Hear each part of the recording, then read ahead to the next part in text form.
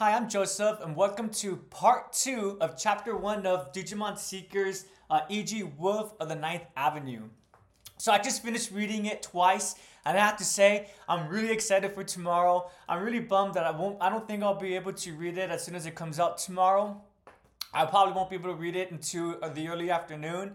And I'm not sure if I'll be able to post a video on it, but for sure, so far, I am enjoying the story. And on Wednesday, I will be posting another video up to that portion, even if I don't do one tomorrow, or even if I do one tomorrow. I'm really enjoying discussing Digimon Seekers. So part 2, I'm really enjoying the page breaks that the story has so far.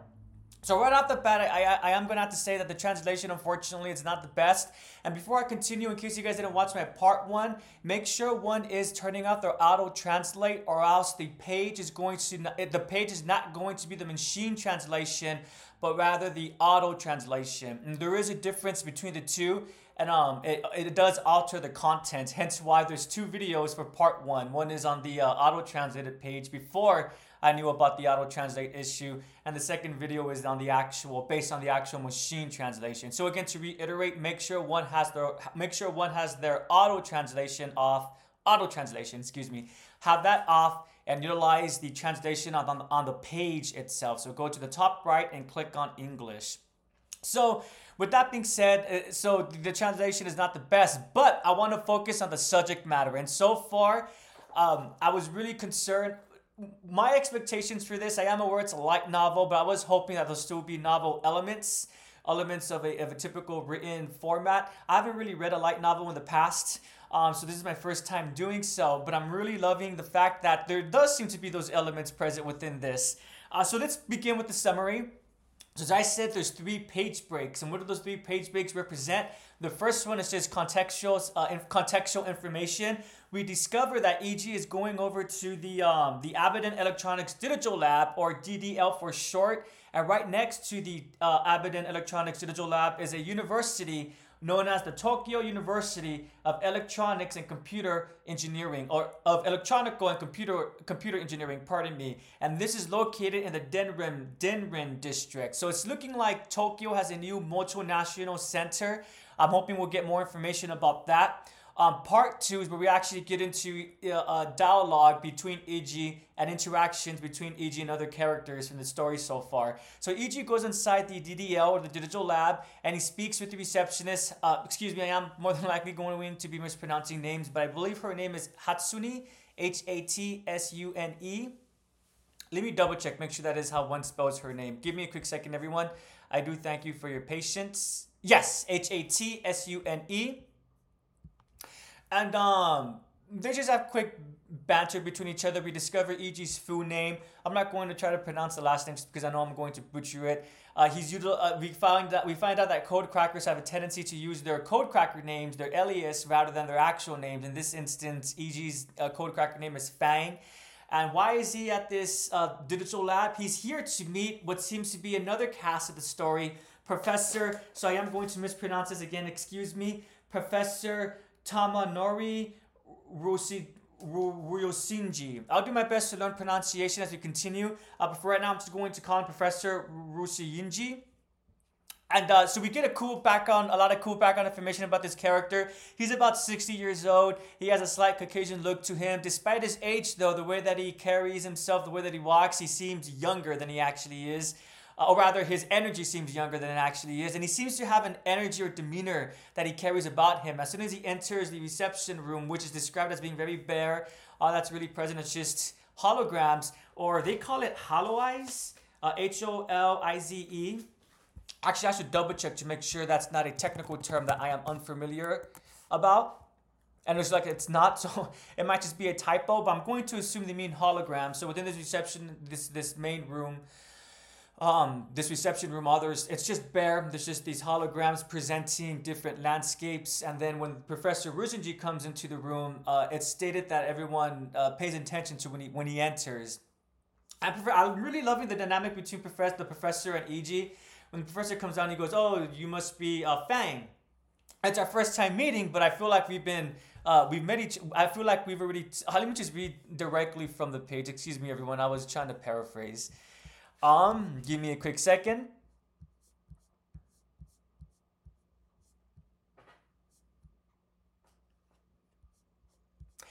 Hey Fang, a voice calls out his code cracker name from the other side of the gate. At the same time, the three objects collapse, those are the holograms, and disappear without a trace. Eiji turns around. His height, Professor Rizenji's height, is about 170 centimeters. He's a chiseled man with a bit of gray and a slight Caucasian look to him. He must be in his 60s, but his gait and posture are good, making him appear much younger. His presence is more apparent in the reactions of those around him than in the man himself. Everyone in the lobby everyone in the lobby takes notice of his unexpected appearance. Hey, Professor Ryunji. I'm going to skip. This is my first time meeting Cracker Fang, but it certainly doesn't feel that way because we're always talking over voicemail. Yes, it's me, Eiji Nagasumi. So I just really, even though it's small, I just really appreciate that dynamic between the two because it's setting up that even though it's the first time meeting physically, they've chit-chatted before in the past, and it's not just via email or through text, through voicemail, right? So I think that's a really important element because that tells us that they've conversed before, they've had discussions, they've had conversations, and I think that's an important factor because again, if they were meeting for the first time, this would be much more of a traditional introduction, but they seem to be already aware about one another, and I do really appreciate that. It's really cool. It's essentially not just a code meeting between the two.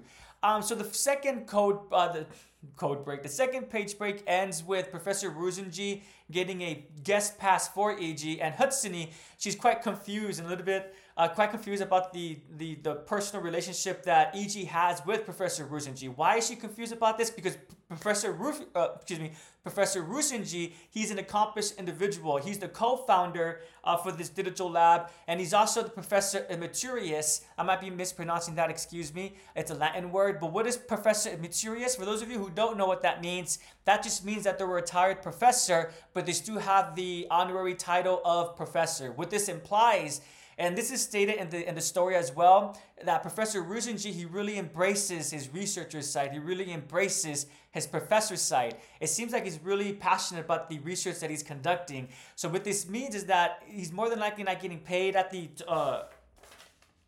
Tokyo University of Electrical and Computer Engineering. He probably just does guest lectures, but he's a-okay with that because he's fine participating in academia still. That's an important factor and really cool world building or really cool character building that's being done here. And again, I really do appreciate that. So the last page break has Eiji walking with Professor Ryzenji, and as they're walking, everyone is just smiling and interacting with Professor Ryzenji, and Eiji really seems to like that social interaction. It's stated right here, as they walk down the corridor, employees and researchers passing by greet Ryzenji. Eiji stands behind him, scurrying around and returning the smiles. For whatever reason, it's a great feeling. So I like that. It seems to be that Eiji wants social interaction, but maybe he's a little bit socially awkward. That's me deducing. We're not entirely sure how he interacts with other people, but so far from what we've seen, I would argue that he does know how to interact with people. He knows how to hold conversations, right? So this little aspect of him enjoying this, it tells me, I kind of connects back to the idea. So I like the way when he first enters the DDL, the digital lab, it states that he's out of place. He's more than likely the only one who just has a high school diploma. Everyone else is more than likely have their degrees in academia. Despite this, he walks in with confidence. Why? I don't think Eiji is an arrogant individual. I think he's an individual, when he has a mission, he wants to get it done. Or that's the impression that I'm getting so far. And since he knows that he has a meeting with Professor Ryzenji, he's going to be doing something for him. That's why he's able to come into this building with conviction. And I think he wants to do something eventually with his life. I know that sounds dramatic, but if you guys read the first part of the reading, it's discussed when he looks at high school students. He overhears how they're discussing their plans for the future, which is really just frivolous. Who knows? Maybe that element will come back to Eiji as a character. Despite him being out of high school, he's still keeping in mind what he wants to do in the future. And again, that's just an element that I really am appreciating so far. So continuing forward. It ends as Professor Ryzenji is going towards a part of the building known as the D4 compartment. And within this D4 compartment, it's the project that Professor Ryzenji is working on. I'm deducing that it's more than likely going to be Logomon. So slight spoilers, if everyone watches the trailer for Digimon Seekers, Professor Ryzenji is present and he tells Eiji, he gives him the vital bracelet. the new blue one that's not out yet, and he tells him that this is something along the lines that this is a top secret project, or this is what we've been working on. So I'm pretty sure the next part we're going to have our introduction to Logomon. But so far, I absolutely do not mind that Logomon has not been introduced yet. In fact, so this portion, part 2 of chapter 1, ends with also. I'm just going to end it by reading the whole dialogue. I really like this exchange between Professor Ruzenji and Eiji.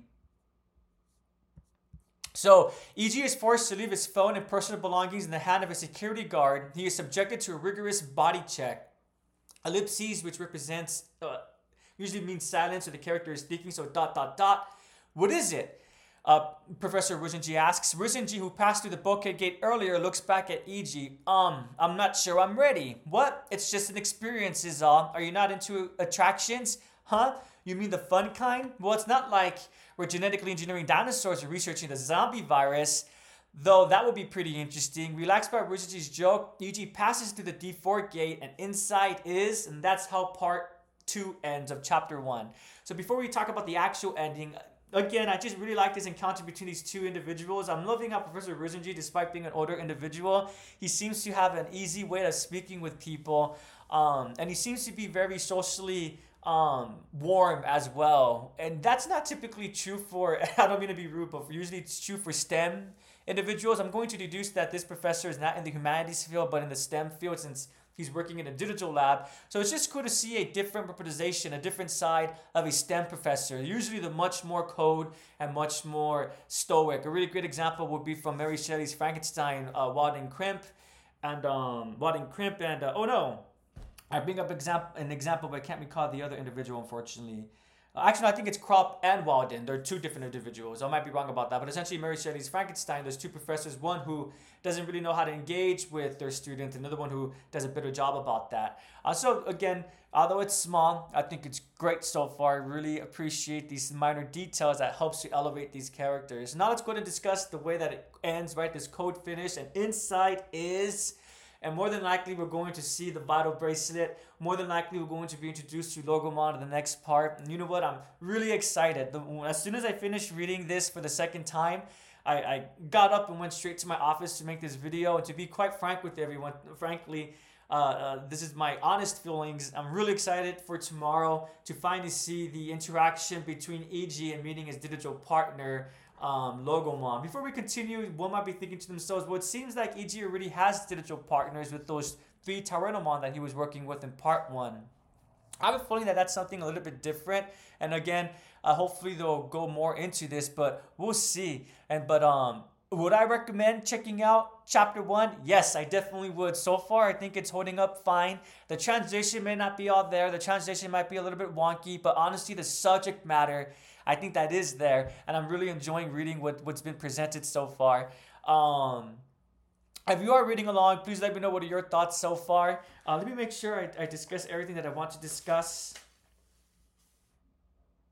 Oh, just minor. It's again going back to the dialogue. It's unfortunate when Hatsune, when she's thinking about her personal thoughts, that should be italicized, but unfortunately it's not. But it's not too much of an issue. The flow is through there. The reader is able to digest what's going on.